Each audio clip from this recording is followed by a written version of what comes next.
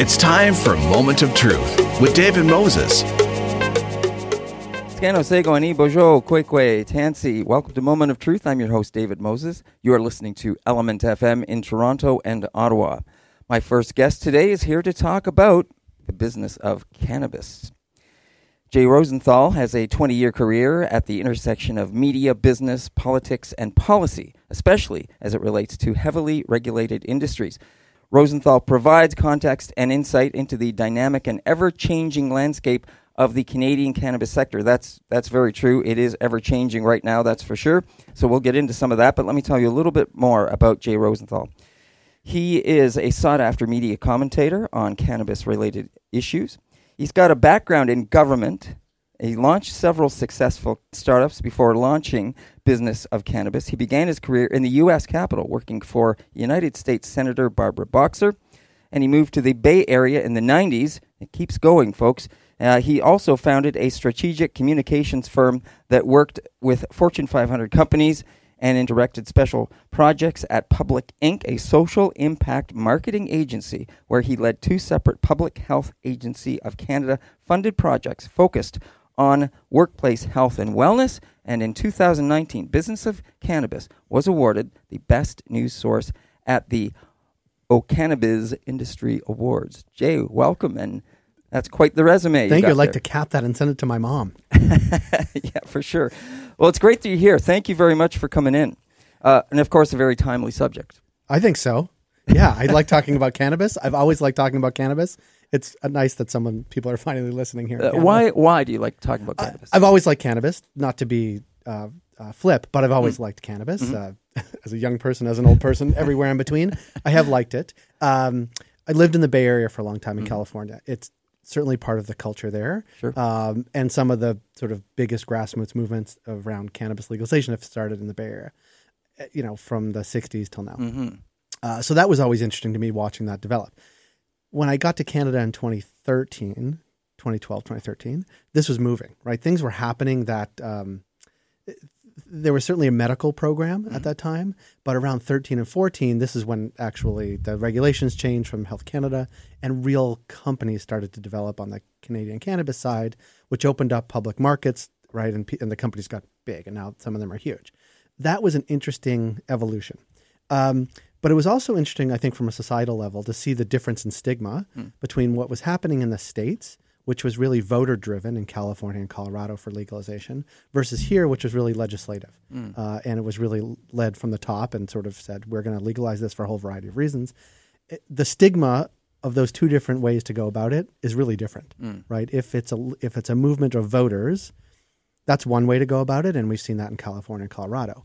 When states in the U.S. have gone about it from a legislative perspective, it's much more heavily regulated, and I think gains a lot more traction among everyday folks that have no interest in cannabis at all, other than they think they'd like to wipe out the black market. They think they would like to have a regulated industry. They think it's good medicine, maybe, right? So there's different approaches that the U.S. has taken state by state and sort of voter-driven, as opposed to here, which is really legislative. And the stigma attached to each of those is quite different, and sort of understanding those different approaches and how it affects people's view of cannabis overall, cannabis as medicine, and industry developing is quite different. And I think we've seen that even sort of fast forward till now. We have a friend in town from California where it's been legal for a year and a half, and certainly part of the culture out there. There's still a stigma around cannabis use in many respects. And here, of course, there still is, but I think it's less. I actually think our approach, and maybe there's something uniquely Canadian about our relationship with cannabis, and it's not a big deal. But there is a big difference in sort of how Canadians look at cannabis and how we've legalized it versus what's happened state by state in the U.S. And sort of understanding all that has been a great joy to sort of understand, learn about, and talk about. Well, it sounds like you have maybe a bit of an eye into the state side. So what's your perspective on what they're viewing from the north in terms of what Canada is doing? So there is something uniquely American about not caring about the rest of the world and how they're approaching things. So I think and I'm American, I can say that. And especially, I mean, it seems like every time I say it, I'm like, well, I mean today, but I've actually meant the past 3-4 years and maybe much longer in history too. So there's a bit of that. They don't actually look here and say, that's great. Except what we have done well on the Canadian side is legalized it federally. both from a medical perspective early on and now from adult use recreational perspective, which did one really important thing that the industry will look back on as really a seminal moment when this thing takes over the world, that legalization is no longer an issue. And that is it opened up capital markets for these companies, which some of them are really capital intensive. Like to open up a heavily regulated, compliant business that is on the cannabis front, and especially on the cultivation side where you actually have to grow cannabis, it takes a lot of money. In the U.S., the banking is still not done. You can't go public if you're a Canadian, or an American cannabis company in the U.S., but there's lots of American cannabis companies that are public in downtown Toronto. They've gone public on the Canadian Securities Exchange. Right. People call it the Cannabis Securities Exchange sometimes. There's lots and lots, dozens, scores of cannabis companies, both Canadian and American, that have gone public here, which is a great boon to Canadian business for sure, but also not unlike mining in the previous sort of decades, is if the money is flowing through Canada, that's a good thing. We can debate that, but I think the markets here have actually been really conducive to cannabis companies. And I think the American companies see that and say, goodness, if we could just do that in New York, we could raise more money, but also would gain a lot of legitimacy in the U.S. But I guess that's why I was asking, because of exactly that reason about money speaks loud, and the States, of course, likes money. Yes. And so that's why I was wondering if they were taking more notice than usual of what's going on up here. They are, and I think it's and also the state by state approach that the U.S. has taken, it really hamstrings a company, right? If you have grand visions to create a U.S. based brand and an infrastructure to support that brand, having a state by state approach is awful. Right, you can't even cross state lines with the product. Yeah, right. So your brand can transcend. Like MedMen is a national brand. They call them MSOs, multi-state operators, as opposed to like a Canadian, like a U.S. company, but it's MSOs. And there's MedMen facilities, sort of dispensaries, in a variety of states, for sure. But they're not moving product in between those states. So they're really one-offs in each state, and that's not a great way to start or run a business, especially if you have global aspirations and need lots of capital to do that. But the infrastructure is really challenging to do. So their fractured market is really challenging for them, whereas the market here is not quite as big, but at least it's stable. The regulations are the same across the country and all those things. So it's created a nice playing field here for the Canadian companies and some of the U.S. companies to go public. But Canada has a lead in many ways. I think it's going to be challenging to keep that lead as more and more states, and certainly the U.S. is eyeing more normalized banking regulations for cannabis. The voice you just heard is Jay Rosenthal. He's the co-founder and president of Business of Cannabis. And what you were just talking about there in terms of the business, one of the things I was thinking about is as in Canada with new businesses starting with those opportunities. And I don't know if this is playing into it, but I'm hoping it is, because of how our world is becoming more and more aware environmentally and about what we are doing to the planet. Because this is a new industry, from your perspective, do you know if people are looking at this a little differently and saying, well, let's do this right now without destroying it, or is it the same old kind of, just same old? Yes and yes. So some people are saying, let's do this differently. But the way, let's take Canada first, right? So Canada said initially, all the cannabis being grown on the legal front needs to be grown inside, right? So either in an enclosed building or a greenhouse. With either one of those things where we live in Canada, like the energy costs, the footprint is huge. Energy costs and water and then wastewater. All those things are just astronomical. They've just opened it up with this past season. There's some outdoor growing. So, which is a much smaller footprint. There's no lights, right? The energy comes from the sun. I mean, those things. So in some respects, some people are doing a great thing, but also it's a business imperative, right? You can't have electricity cost a fortune, or else your business can't run. You can't sell profitably. Similarly with water's expensive. Wastewater, is awful. But there was a story about a month and a half ago, and this gets directly to your point. The governor of Illinois, which legalized cannabis, it's coming up, I think January 1st, is mandating limits on energy and water usage for cannabis growing. Because they've seen in Colorado, the costs are enormous in terms of energy use, the draw for these growing. If that was the mandate of Health Canada to say you actually have to cap your energy use and water use, it would send shockwaves to this industry, I think in a positive way, to say you have to do this more efficiently. And how do you do it more efficiently? Figure it out, industry. But it is a major concern for environmentalists for sure, but it's also an imperative for the businesses because they need to figure out how to run profitably, and energy costs, some of these grows is costing $1 million a month in terms of energy costs. So So that leads into technology, right? And I believe that's something you guys have coming up at the end of this week. It's a cannabis and technology symposium of some kind or something? Yeah. So very early on, so 2017 when we started talking about cannabis, we knew very little. We knew some about cannabis, but not about the industry that was developing. And it was interesting for us to see first about the sort of entrepreneurial spirit that was developing around this industry, which is not super Canadian, right? There's not a lot. This is a fairly risk-averse country, and from money to business to sort of personal lives. But the entrepreneurial spirit that was happening in this part of the world, this part of the economy was really compelling, whether it was sort of big downtown lawyers who were like, I don't care what my partners say, I'm going to practice cannabis law, or I have a piece of land or a building and I want to grow cannabis, or somewhere in between. But what was tying all those things together was technology. Because of Health Canada regulations suggesting that every plant basically needed a barcode from the second it gets planted all the way till you get it at your house as medicine, needed to be tracked, right? It's called seed to sale tracking, right? So everything along the way needed to be tracked. Every company that does this in other industries, pharma or agriculture in some way, was not touching cannabis at the time, but then a whole infrastructure in Canada developed to do it, to be compliant with Health Canada, to help businesses run. That was one of our earliest conversations. And actually the company we talked to earliest is actually not far from here, Ample Organics on Eastern Avenue. So it was one of the companies that developed to sort of serve that need, the technological need of the industry.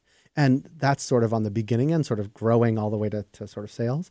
But along the path, there's new extraction technologies, there's new processing and manufacturing technologies to create edibles and beverages and all those things. There are consumer-facing technologies. There's a company called StrainPrint, which is, I like to say, sort of the Fitbit for cannabis. Like, it helps you use cannabis better, but also aggregating that data can actually say, oh, we know how people are using cannabis for migraines if you are over a 50-year-old man. Oh, that's great for both the patients to say, oh, I'm a 50-year-old man and I want to find cannabis that works for me. I'll go to this app and find it. But also from an industry perspective, we say, look, if we really want to create the best medicine for someone who's over 50, male, that has migraines, now we see what's working, right? So all the way from the earliest days of cultivation all to consumer-facing technology or patient-facing technology is developing in Canada. And while it's a very expensive place to grow cannabis in Canada, but the rest of the world is looking at that technological infrastructure to sort of cut and paste in their own jurisdictions.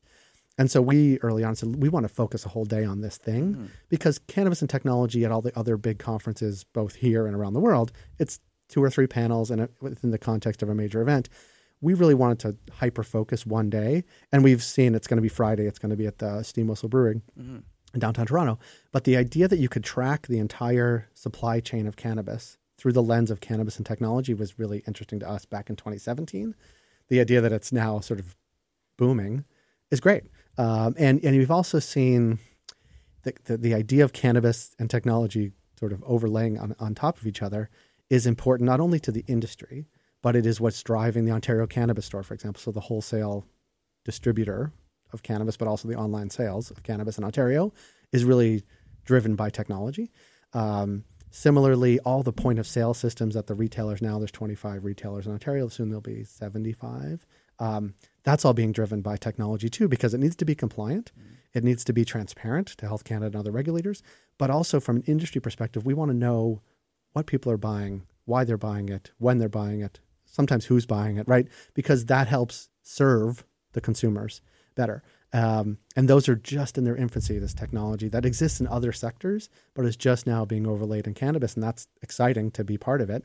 And we want to help sort of shine a light, but also new methods of extraction, new methods of processing, manufacturing that make cannabis medicine easier to deliver and maybe more accessible to folks, whether it's a capsule or something else. But also I think we're going to see, unlike in other places, cannabis beverages, which take technology. Like there's lots of places where technology is interfacing with cannabis, and we're going to do a whole day focused on that.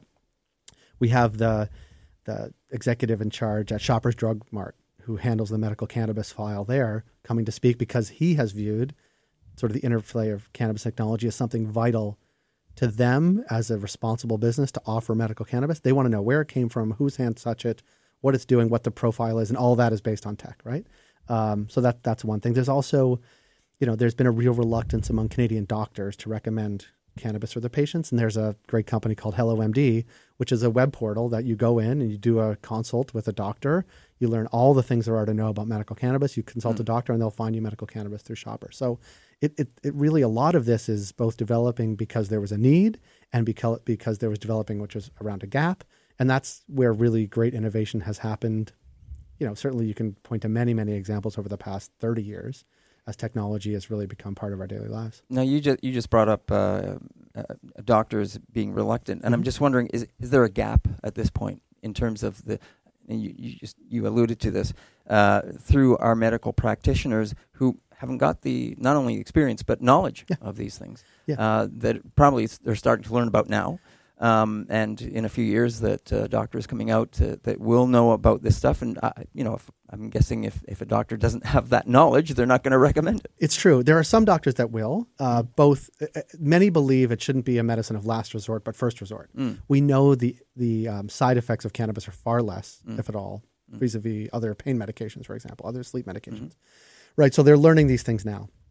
But what doctors are very good at and have been trained over the past 100 years is there is a drug. Here's the dosage you need to prescribe to your patients. Here's how the patients are supposed to take it. It treats these 17 indications now. That's how you prescribe it. Right. Cannabis isn't like that. Certainly the system's not set up for that. It's much more, especially now, I'm your doctor. You're coming in to see me. I recommend cannabis, but there's no dosage I can recommend. There's no product I can recommend. Right. I could recommend dry flower, which you combust and inhale, but doctors are very uncomfortable with that too. So there's lots of gaps. And so it's a very challenging environment to be a doctor in the space and to convince other doctors to do it. But there's also an incentive for doctors not to send people away, right? This is the incentive in Ontario, certainly, that doctors shouldn't be saying no and then you go find your own doctor. There's this, quality of care or sort of full circle care that they should be recommending specialists to you to talk to, and there's benefit to them as well. I mean, there's lots of different sort of financial incentives to actually treat patients. So it's changing slowly, but I think what we will see, I don't know if the horizon is a year, 3, 5, 10, but I think you'll see the normalization of cannabis as medicine. And what I mean by that is you go to your doctor recommends something, you go pick it up at Shoppers in store. I think that normalization will change doctors' minds considerably because there's no other medication that I recommend to you than you go to the actual cannabis company and get it directly. Like that's not how most medicines work, and until or unless it does, I think we'll see reluctance on the part of doctors. But I think things are changing. Shoppers' entrance into the market is changing, more education for doctors. But what is really compelling from my perspective is that this is really a patient-driven effort. Patients going to their doctor or seeking out a doctor together, which happens very infrequently. When it does happen, is usually for nefarious reasons, patients seeking out doctors. But I think you've seen this patient movement to say, I have an indication that is a migraine. I can't sleep. I have long-term pain. I have anxiety. All of these things people want to treat through cannabis, and so they're pushing their doctors or a doctor to recommend it for them. There are so many things that come to mind in terms of cannabis, and the things, even this business, this cannabis and technology event that you're going to be holding. Who's coming to that? Yeah. It's a good question. And we are still in startup mode. We started in 2017. So sometimes we don't know. We put things out there and people respond. We know because now it's less than a week away and we've seen who's coming. About a third of the people are roughly cannabis technology people. So they either work for cannabis technology companies or are part of our sort of program or our partners or presenting. That's probably a third of them. A third are cannabis industry people, non-tech related. So they work for licensed producers or some other manufacturer or a retailer. So they're involved in the industry some way, want to see what's out there. And another third, and this is interesting, are unrelated to either one of those two things. So they either work in tech or marketing or are business people in Toronto and saw this event and said, oh, that might be interesting. They want to learn more. They want to learn more. And there's so much to learn, right? Right. Especially on this is sort of not the sexiest thing to learn about, right? The sexy thing is the big companies growing lots of cannabis selling in a store. And there's lots of conferences and expos to learn about that. This isn't that. This is much more about the sort of infrastructure, the wiring that is driving the industry. And so we have about a third. And we're going to have probably 250 people there. If it's 250, we're going to be really crowded. But that it's trending towards that. We're over 200 now. So okay. So within that breakdown, how many people are coming from Canada or outside of Canada? I would say that's a good question. I'm sure I could pull the matrix, but I would say probably 50 to 60% are Toronto specific because that's where this is the hub of. It's not necessarily the hub of Canadian cannabis cultivation, but certainly the business component of it is based in downtown Toronto or around the GTA.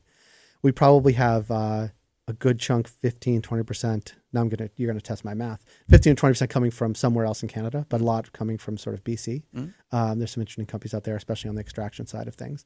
And then we probably do have some folks coming in from the US, and a lot of the tech people are here for a different conference earlier in the week. I think Elevate starts this week. Yeah. So it's coincidental, but I like to say that they're not focusing on cannabis and tech enough. So we're going to do an event on Friday and sort of end cap the week. That's a good messaging from our perspective. But I do think there's some people staying on. Just we know this from sort of where they're coming from through our web analytics and the tickets they're buying and where their sort of address is. But so we think there's probably it's highly Canadian, but so is the big tech around it. Because in the States, being a big tech company in the cannabis space is not you're in one state or two states. It's not. I mean, there are some that's sort of broad based, but really we quite like helping promote the Canadian version of that. Jay Rosenthal is my guest today on Moment of Truth, and you're listening to Element FM in Toronto and Ottawa. Jay is the co-founder and president of Business of Cannabis. Jay, I want to go back to talking about Ontario and the store rollout and the loss of money in the first year. That now apparently other provinces are doing well, better, for sure. Yeah. You want more? No, I'm just kidding. Yes, I mean Alberta's doing the best, almost without question. They've licensed over 300 stores. They're opening every day. There's 57 in the city of Calgary. That's a lot. But that's not a lot. That's what's serving the population of 1.4 million people. Ontario, we have a huge population. We have 25 stores. 5 are in Toronto, the biggest city. Like we're doing a not a great job. I'm going to pick my words carefully. We're doing not a great job. We've done 2 lotteries, one at the beginning of the year, one later in the year. We're supposed to have stores opening up in October, the next round of 50. It's still not enough. Mm-hmm. The distribution is uneven. It's not great. But some of the stores that have them are wonderful, right? Sure. I mean, but it's still such a limited opportunity for folks. And what we've seen both in Alberta and other places, if you allow more retail, it drives out the black market. That's sort of there's a 1-for-1. If you open more stores, more people are willing to go buy cannabis, right? So, there's lots of numbers baked into that. And in fairness to the province, those numbers only represent numbers before there were any stores. So that was they lost $42 million in the first fiscal year of legal cannabis, but that fiscal year ended March 31st, 2019. The first stores, sort of bricks and mortar stores in Ontario, only opened April 1st. So the numbers it's a terrible headline, but we've probably turned the corner already unknowingly about where startup expenses and revenue intersect. And I think we're going to see lots more revenue in year 2. Every time more stores open, that number changes dramatically. And if we are at 100 plus stores, hopefully maybe closer to 200 at the end of this fiscal year, so next May 31st, 2020, we're going to see a lot more sales. Yeah, no. And speaking of stores, the retail stores, this is basically the recreational side of cannabis, yes? Mm-hmm. Yeah. Which is there a difference in the benefit side of this, I guess, and the business side from the investment perspective? Is the medical side doing better? What's and how do we break that down? When we talk about cannabis, are we talking about just cannabis, or are we talking about breaking that down, the CBD oils, all those other things? On the medical side of things here in Canada, it's a direct relationship generally between a patient and their licensed producer, which are the people that are actually growing the cannabis.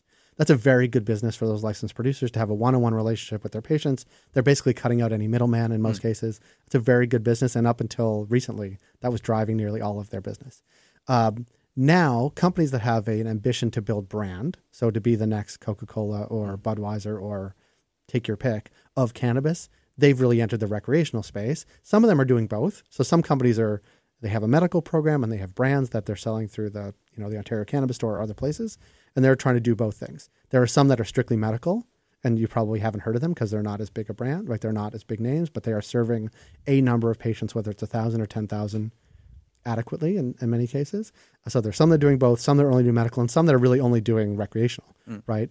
They only want to create brands, which is a totally respectable business. It's just really challenging when you have limited supply of products available. So the other part of the number that Ontario came out with is there's only really 2 things on the shelves right now. There's dry flower and a number of varieties, a number of sizes of weights, but it's all dry flower, right? It's the bud you crush up, you smoke in a joint, or you smoke in a bowl. Like that's what's available, and oils, which I like them, but people aren't loving them. So there's only really those 2 things. When you look at other markets, California and Colorado, they have all kinds of things on the shelves. they have beverages, they have vape pens, they have edibles, right? They have a lot of things that consumers desperately want. And we've seen in California and Colorado, it's 40, 50% of the market share. So in Canadian landscape, we don't even have those products available. So yeah, people are buying cannabis at the stores, but they're only buying limited supply of a limited sort of variety. And until or unless we have more stores, until or unless we have more product on the shelves, more varieties, more form factors, we're never going to catch up to the black market. But Health Canada's intent was never to create an industry, they'll tell you every day, was to create a legal framework upon which, we could wipe out the black market, keep out of the hands of kids, all those things. So we're getting there. We're getting there really slowly, but we'll get there, I think. Is there a variation in the price from province to province? Yes. And actually, Maclean's just came out with a story where they analyzed both the supply that each province was getting and the average price of it. Yes. The bigger provinces have much more bargaining power to get the initial wholesale price down, which they can then offer to retailers at a lower price, and the retailers can mark up however they want, but they need to be competitive or else people won't buy it. So bigger provinces, it's less expensive, but I think that's probably true for anything that you buy, right? And yet, even though you're saying that, we hear stories about how the black market is still underselling quite considerably. I understand. It's pretty easy to do. Yeah. You have no you're not paying taxes. There's no regulatory thing. And I think importantly, and I'm not, the legacy market has done incredible things, including making it legal. Right? They've been driving this for a long time. They don't have the regulatory framework, taxes, those things, but they also, some of their cannabis is unbelievably good, unbelievably good. They've got the genetics. They've been growing it for a long time. They have no interest in joining the legal market, full stop. Right. And when you get it, it's not quality assured the way the legal cannabis is, right? I don't know if they're using pesticides. I don't know. I don't know any of those things. I know that when I buy it in the store, it's been checked every which way to Tuesday, right? So there is a big difference in the product quality assurance. There may be also a big difference in the quality, where the black market may be quite better, right? But it is this idea that quality assurance plus the regulatory environment plus the legal market adds cost to it. Of course it does, but that'll also even out. And I think we'll also see when new products come online, they're much more favorable to the industry to make. What I mean by that is if you're making an edible out of distillate, right? You've squashed it all down. You've made it component parts. You put them back together in a chocolate. That's a better thing to sell from a business perspective than dry flower in a can. It just is. Speaking of edibles and those kind of things. Yeah. I'm just kidding. Yeah. There's been a few stories about, when I think of, for instance, gummies that could be misconstrued as child candies. Yeah. And that's been somewhat of an issue.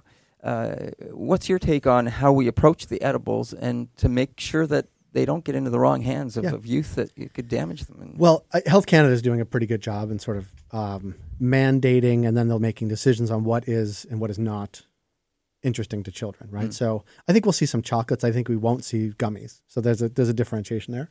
The packaging is still going to be fairly robust in terms of child proof. And then there's the responsibility of people, right? And whenever I get this question, I don't like to deflect it because I think it's an important conversation. And if your kid ate a 10 milligram gummy, he or she is going to be not feel good. They're going to be okay. They're not going to overdose, but they're going to feel the effects for sure, just as you or I would, but more sustained because they're smaller. Right. At the same time, we have basically no regulations about that with vodka, which is clear, looks like water, and doesn't even have a childproof cap, right? And we do deal with that too, all the time. And so, and then I think it came up last week. When you think about cannabis, it's new, right? So you think about all the regulations around it, right? We want it to be childproof. We want the stores to be 19 plus. We want. And then you look at alcohol, which has been around a lot longer, or legal a lot longer, and we have none of those things. I bring my kids into the LCBO all. They can't touch anything. Right. Bring them into the LCBO all the time. There's advertising literally everywhere. You can get it in a restaurant, you can get it in a store, and some provinces and even get it in the grocery store. In some provinces here, you get it in a corner store, right? So the idea, same thing with cigarettes, right? I mean, but the idea that this is a product that is more harmful than any of those things, I think is debatable, but also not debatable. I don't think it is. Many more problems caused by alcohol. I mean, these things are well documented for a long time. So we're in this really interesting social experiment. Is probably too strong a word, but we are addressing, I think, a lot of our preconceived notions about a lot of the things that are legal and not legal, marketing, not marketing, and where and how you can access things. And in the long history of things, I mean, Ontario's history is, very specific stores for very specific things, be it alcohol or cannabis in this case.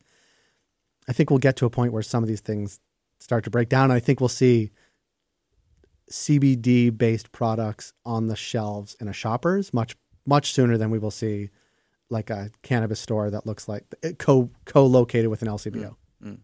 Would you say Canada is still on that forefront as a leader in this industry?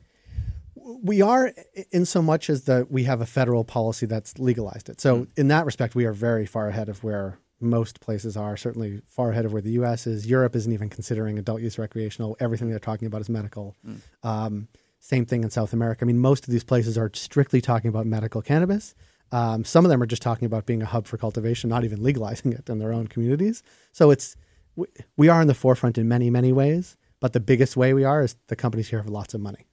I don't mean to sort of get into the green of it, but like they really do. They're well capitalized and they're looking for expansion. And we joke, there's sort of world domination on their mind. They want to create the next Budweiser. They want to be the next, Pfizer. Like they really want to. Right. Yeah. It's interesting you say that because it takes me back to what I remember about all the talk, all the hype about when it was going to be legalized. And, and to some degree, I still see that. We talked a little bit earlier before we started the interview about schools that are now coming out with courses that people can take about the business and getting into cannabis and those kind of things, growing it. And they sound really good on some of these courses that are being now offered. But I can't help but think about the image. I still think of this because and I want to ask you about where you think this industry is now sitting in terms of, is it still a budding industry? How far into that market have we gone to say it's no longer a budding industry? It's developed into something. But I keep seeing these guys just rubbing their hands. Oh man, this is we got to get into this. And it seems like everybody wants to get in on the ground floor of this. Well, the ground floor in some of these places is moved up to the first or second floor. Yes. But I do think, as we would see with technology or life sciences or anything or advertising, right? It is here and it's new and it's exciting and there was lots of money to make and maybe there still is, right? Yes. But also I do believe it's a real industry, right? Because it's not just people in grow houses growing cannabis. That is certainly part of it, and that needs lots of employees, and some of it's very highly skilled work, and it's going to be year round because these indoors they're growing it year round. So that is certainly part of it. There's also lab techs, research, processing, manufacturing. Really, any part of the industry, any part of the country's economic infrastructure will be touched in some way by cannabis, right? So yes, of course, it's growing, but with growing and having a couple hundred employees in a location forever is a real economic impact in a positive sense. I think of Moncton, New Brunswick. We've been out there. Organigram, which is a big licensed producer, is based basically in downtown Moncton, New Brunswick. 750 employees, largest private employer in town, and going to be there for a long time, and a community that needs 750 jobs. And it's also big, right? But 750 jobs, maybe there's 1,200 people that are sort of touching it every day because their husbands, wives, spouses are going to the facility, right? The economic impact of 750 well-paying jobs forever is enormous. And we've seen it even in places not in downtown Moncton, but Kirkland Lake, Ontario, in Northern Ontario, where my mother-in-law happens to be from. There's a company, 48 North, that has a facility up there. It's a lot of jobs. And it's the company spent a lot of money to build that facility.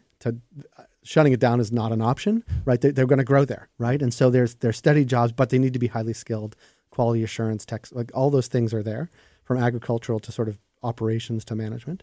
And then you get into sort of new tech, right? There's the tech, sort of the back end technology, which is, like systems analyst type of thing. But also, a lot of retail jobs, right? 50 new retailers opening up in Toronto. If each of them hire, 20 people, and then we multiply that by 10, it's a lot of jobs. And unlike many retailers, people, even in California and Colorado, are not buying this product online necessarily. They have questions. They want to learn about it, and they're going into a shop to do it. They're spending a lot of time doing it. So it needs highly skilled employees in those retail environments. And yes, of course, if you find the exact product you want, you can then buy it online. But increasingly, people just want to go to the shop because it's an interesting shopping environment. And we've seen in Ottawa, I know we're on in Ottawa, there's a retailer called Supret. Has, yes, of course, created an environment you can go buy cannabis. That's that's the baseline. But they've really created an immersive retail experience where you go in, you feel like you're in somewhere special. You feel like you're doing something interesting and fun. And that gets people coming back, right? There's retail, the death of retail has been written about 1 million times, yet people still like to go buy shoes at cool shoe stores, and they like to buy cannabis at cool cannabis shops.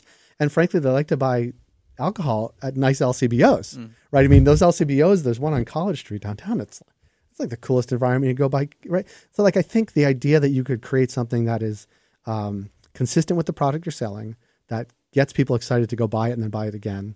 Like, these are all things that do drive economies. And I think we're in many respects, doing a good job doing that. We need to do a lot better, but we're seeing the seeds of something very, very interesting happening here. And that's exciting to certainly to talk about. That's my role. But Jay Rosenthal is the co-founder and president of Business of Cannabis. He has been my guest on this part of the show. You can find out more by going to their website at businessofcannabis.ca. They do have an event coming up, Cannabis and Technology, and that's going to be at the Steam Whistle Brewing Company in downtown Toronto on Friday, September 27th.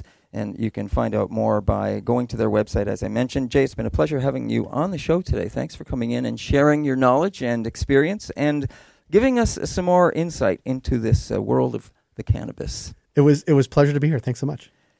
And we're going to be right back after a break, so don't go away on Element FM and Moment of Truth. You are listening to Element FM in Toronto and Ottawa.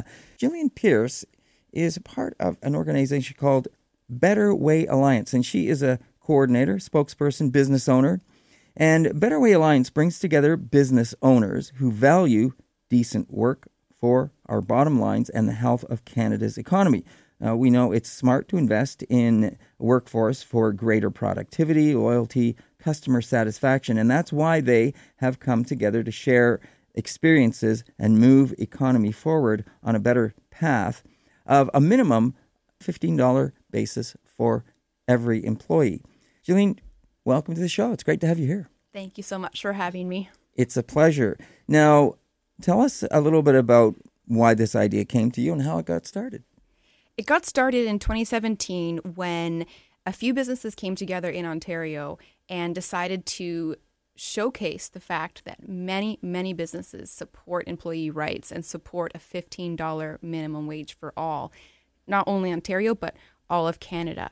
The reason we needed to come together, and we've grown since then to more than 60 businesses, social enterprises, and nonprofit partners, is because there is a narrative out there that businesses don't agree with the higher minimum wage. And there's this myth that most businesses want to lower the minimum wage, but that's not true. And in fact, more than 60% of businesses, small businesses, support the higher minimum wage. So we're out there paying a higher wage, supporting the $15 minimum, and spreading the word that thousands and thousands of businesses across Canada are already doing so. Now, where's the data that backs that up? That's great that happens, that's out there. Where's the data for that?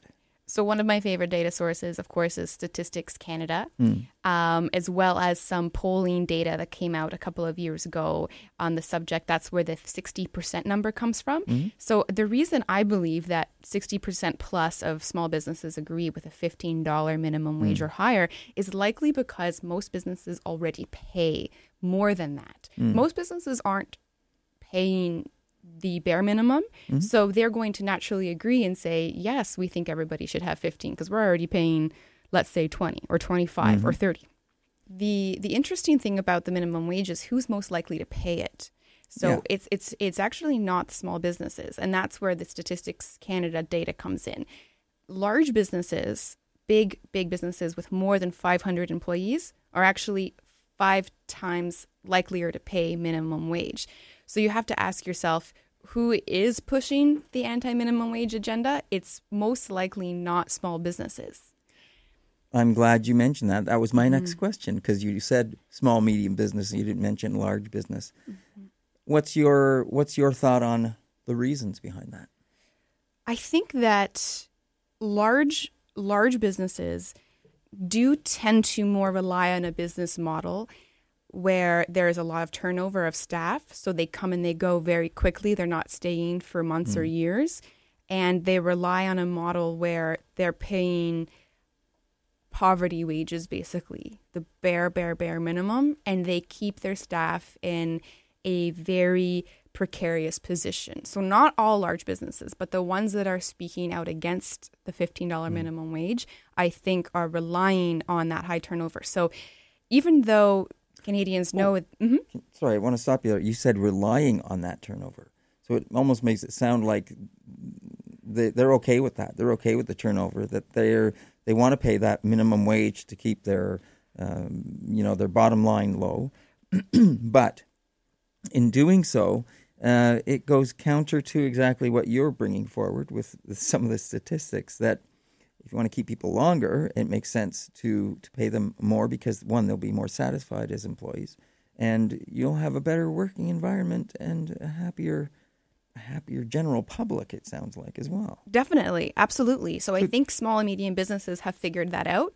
And it's a no-brainer that if you want to save money on turnover costs, which are very, very real and can run in the thousands of dollars per employee, you need to pay well and create a good job for them. I think some of the larger, more established businesses who are relying on poverty wages or the high turnover, it's just something they've been used to doing for a long time. And they are some of the richest companies in Canada. So they don't necessarily want to turn around and change that model. But we would love them to change that model, because if you pay people well, they will stick around. So that brings up some other thoughts. One is large companies, and I'm wondering if you can elaborate on this. Their structure, as you mentioned, the way they're set up, they have shareholders. And as we all know, large businesses pay shareholders. And I'm just wondering, is that model set up to help facilitate, paying out to, show their stocks are better, because that higher wage would impact, their bottom line and their stocks and hence their shareholders, who may be pressuring them for other things. I think that's a great point. So the higher wage and keeping your staff around longer method and business model is more of a long-term. So it's not a short-term flattering look at the numbers. It's more of a long-term game. So over a period of 6 months or a year, I am sure when you pay people well, you have less turnover and you're saving money. But for shareholder reports, that might be a little bit too long of a time period than what we're used to. So it requires some creativity and some difficult conversation with boards and with shareholders. But I did notice a few weeks ago in the United States, the Business Roundtable, this group of CEOs came together, and it sort of hit the headlines that they were admitting that we need to look beyond immediate shareholder reporting. We need to look further and need to look at how our businesses can do good. So that was quite interesting, that even some of the largest CEOs out there in the United States are talking about the need to pay people properly. I don't know that they're there yet. I don't think they're implementing that yet, but they're starting to recognize the importance of doing that. And frankly, it does pay off in the longer term. It's a question of thinking further down the line than a month or two.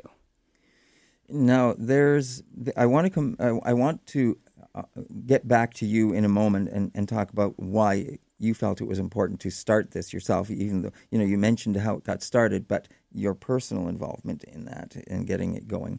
But the other thing that I kind of want to mention, and it's the cynical side of me. And the cynical side of me says that these large businesses want to keep people working at that low wage. It's a deliberate measure, They want to keep you under the thumb, kind of thing.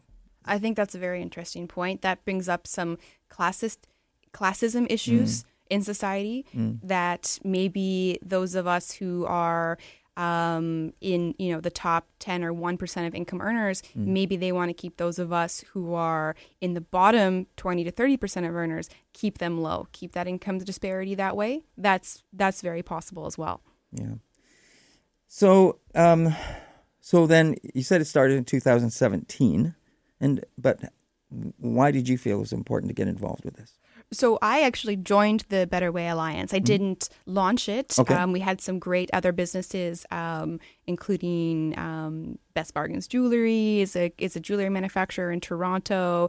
Preline Processing, Damon Star Enterprises is a manufacturing company of steel parts in the Niagara region. We had engineering consultants. We had retailers. We had some really excellent founding members. Anyway, I came on board because I was running a business, a pet services company here in Toronto with a staff of 10. And I ran that business hearing other large companies speak out in the media, or even use small businesses to speak out in the media and say, no, we cannot do a $15 minimum wage. And that didn't sound right to me. So I had to join up with the Better Way Alliance to add my voice to that. And we've only grown since then. I believe I mentioned we're more than 60 now. And there's just this groundswell of interest from business owners who want to be part of the movement to spread that word about how decent work and fair wages and decent wages, it is good for us as well. Like, it's good for business. It's the right thing to do in society, but it's also really good for business. So there's just there's a movement happening right now, like a groundswell that I'm very happy to be a part of.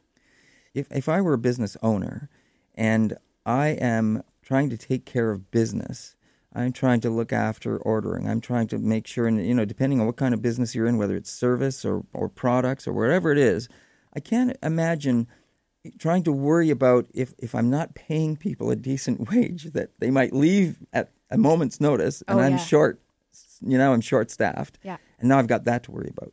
Wouldn't it just make more sense to have people that are happy working there and take that off of your plate so that you don't have to worry about that as much? I mean, those things will happen anyway. People are going to leave, they'll move on, but it might be less of a concern or a worry for you. Plus, doesn't it make it a better working environment for everyone to come in and see a smiling face that you're sharing an environment where people are enjoying themselves as well? It's definitely good for morale with the staff. And if you like sleeping at night as a business owner, meaning if you don't like being stressed and you want to get in and you want to relax, definitely you have to get in the mindset that you just discussed, which is thinking about abundance, thinking about how do I want my business to succeed long term? How do I want to survive while I'm running this business? And that has to include having some good people who are close to you and who are willing to take things off your plate and who are willing to work really, really hard to make you successful. And somebody out there might be saying, oh, that's easy to say, I mean, we've got a bottom line to meet. We've got all this stuff. I've got bills to pay. I've got, blah, blah, blah, blah, blah. Understood. And no one said it was going to be easy, right? But then again, I guess nobody made you open up that business, so it's about finding the right combination of bills versus income and how to balance those things, right? Definitely. And now the other thing I want to say is we talked about data earlier and about the numbers that back that up. But you've got people that have joined in support of this, and I guess what can you tell us about that side of it, the results side of this? The results are really, really interesting. So one of our founding members, Damon Star in Niagara, I mentioned him because he has spoken out extensively about not just joining up and founding, but reorganizing his entire business model. And he's been very outspoken in a way that a lot of people aren't, because we don't always feel comfortable sharing that data. But he, in the past, hired a lot of temporary workers, and he switched completely into hiring mostly even living wage, which is even more than the 15 employees, and he saw his retention increase. He even saw his profit margins, which is, at the end of the day, how you're measuring the success of your business. He saw them skyrocket from, I think it was on the smaller side, from 5% up to, I think, more than 20%, if I have my numbers right. So that's at the end of the day, that's how you measure the success of your company. So we see that. When I was running my pet services company, I run a an IT company with my husband now. But when I was running that pet services company, we offered paid sick days. And I was at first terrified to offer those. I thought, are people going to take them all the time? And then I'm going to be left with nobody to walk the dogs. Like, it was terrifying. And because they loved their jobs and they felt respected by me, they were very fair about when they took those sick days. Of course, they took them when they needed to, but they certainly were not taking more than they needed. And I could feel that it was because they respected me. So there are tangential results. Your profit margins are going to increase as well when your customers are happier. And it's in business, like, success is a bit of an ecosystem. There's no one answer to your problems. You know, there's a lot of issues, and there's a lot of there's a web, an ecosystem of things that you have to work on. But generally speaking, if your customers are happier, you'll see an increase in your profit margins. If you're more efficient and productive, and your staff are playing a role, you're going to see an increase. So it does take a little bit of bravery to just think ahead and plan ahead and make sure you're paying people right. But I promise you, it's not that it's easy to do. It's just that it is more doable than you would think. And then the results do pay off. We're speaking with Jillian Pierce. She is associated with Better Way Alliance, a spokesperson, and you're listening to Moment of Truth on Element FM in Toronto and Ottawa. So we've been talking about the idea of paying a fair wage, minimum of $15 an hour to employees, and the benefits of that. Better Way Alliance is also there to help support people. Is that true? How do you help support in this way? And what is it that Better Way Alliance, you know, if you want to get involved with it, what are the benefits? Absolutely. So first of all, if you want to get involved, I would encourage you to check out our website, www.businesses415.ca. That's businesses415.ca. And that is a space where we can all come together to declare our support for a $15 minimum wage across Canada. And the way to get involved is to simply get in touch with me and say, I am a business owner. I either already support decent work for my employees, or I'm thinking about transitioning to that model. Then I will join you up, and you will have access to dozens of business owners across the province who are in a variety of sectors, whether it's retail, services, manufacturing. The diversity is incredible. That network of business owners will then be able to help guide you through the transition. And then when you join us, we also promote each other as much as we possibly can. We want each other to succeed. So we try to do referrals when we can. We try to drum up business for each other. It's just about being part of a movement and being part of a group that is doing something good for society, yes, but is also helping each other succeed. And it's sorely needed in a world in which some of the more established business groups are very anti-employee in their advocacy and are trying to tell all the media that all businesses agree with them. But it's really not true. So we're there as a group to say we're another side of the story. And hopefully in the meantime, we help each other up and we build our businesses into great successes. I had to laugh there when you said anti-employee. I thought, what's an oxymoron right there if you're hiring people. I know, and I don't know if it's a fair term, but I should say that they tend to want fewer employee rights as a default, right, and lower wages. Right. And we're more here to say the demands of workers groups and our legislation aren't that crazy. In fact, they could be better for people, and they're not going to hurt businesses. People thought that when the new minimum wage of 14 came into Ontario, it was supposed to be 15. It was canceled by the government. They thought that that would be bad for the economy. The opposite was true. It was completely fine, and our unemployment numbers remain very low. So there is a logic out there that if you are in business, you must also be fearful of employee rights, but that's not the case. In fact, you can embrace them, and then everything is going to work out better for you on the human resources side. Now, you mentioned that it's province-wide. You mentioned that there was some success out in Alberta. I don't know if that was prior to our conversation beginning the interview. But you are, as you said, right across the province. You've got support in many cities, Toronto and Ottawa being another place that you said you have lots of support. And the point I'm bringing that up for is that as you were talking about joining and getting involved, I guess the other thing is that you find out about these other local businesses that maybe you can rely on, turn to, maybe become associated with in some way or other so you can support each other, et cetera, turn to, get information. Exactly. I love the fact that there are businesses in many different cities and that they span many different sectors. So you might say, oh, it's easy for you. You ran a service company, or you're a young woman. What do you know? But the reality is the diversity in the group is incredible. So you have people who have been in business for 40 years. You have people who started up last year. You have large manufacturing, you have hundreds of employees, you have in one case thousands of employees, an insurance company that is a member, or you have 2 employees. The diversity is really incredible. And we absolutely do refer business to each other and talk to each other. It's just really refreshing to know that there are others there who think alike. Sometimes being in business can be very isolating, and you can feel like you're in a silo, and you really are out there doing it for yourself and being very independent. So anytime you can connect in with a community that agrees with you on these issues is really, really cool. And of course, we talk electronically most of the time. Sometimes we meet up or we talk on the phone, but usually it's an email or it's a Facebook chat that we have. And shout out to our Ottawa businesses for sure. We've got as two in particular are really vocal. If I'll just mention them real quick, Knifeware in Ottawa, which is a specialty knife store. They've got they're a chain all over the country.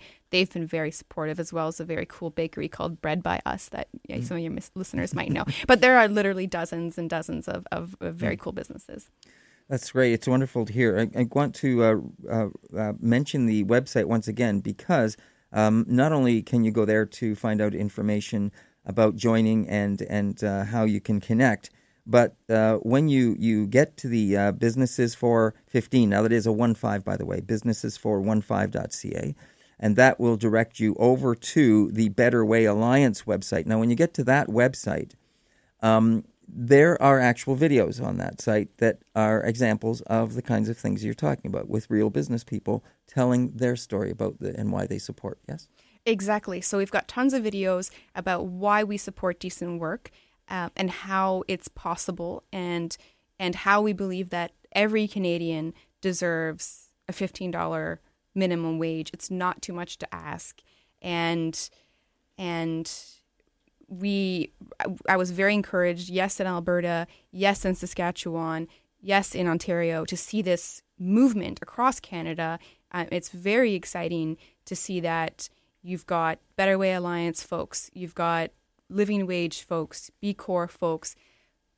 It's just you can just tell that right now is the time where people are going to stop thinking of small businesses as purely very anti-worker rights, and they're going to start thinking of businesses as a modern, who are now embracing the idea of decent work as being good for business.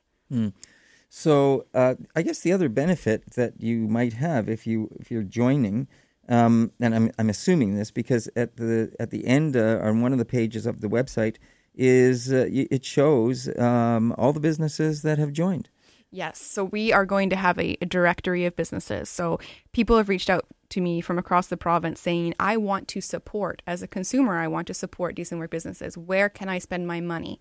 So we're developing a directory, your business name, what you sell, your website link, your social media platforms. It goes on our website, and that is where people will be able to click and then support your business. Right. So there's a list of all the.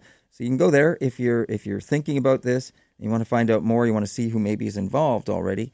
You can go there. You see all their logos. They're all there, and I guess they're all connected. So if you click on one of their website, it takes you to their information. Jillian Pierce is with Better Way Alliance, spokesperson, and it was kind of her to come in and join us and talk about Better Way Alliance. And you can check that out once more online at businessesfor15.ca. and that will take you to the Better Way Alliance page, and you can find out more about joining. And you can reach out to Jillian, as she mentioned earlier. Is there a specific email or something, or is it all on the web page? It's all on the web page. All my contact info is there. So if you just sign up and send us an email, we'll get you started. All right. We'll be right back on A Moment of Truth and Element FM. Don't go away.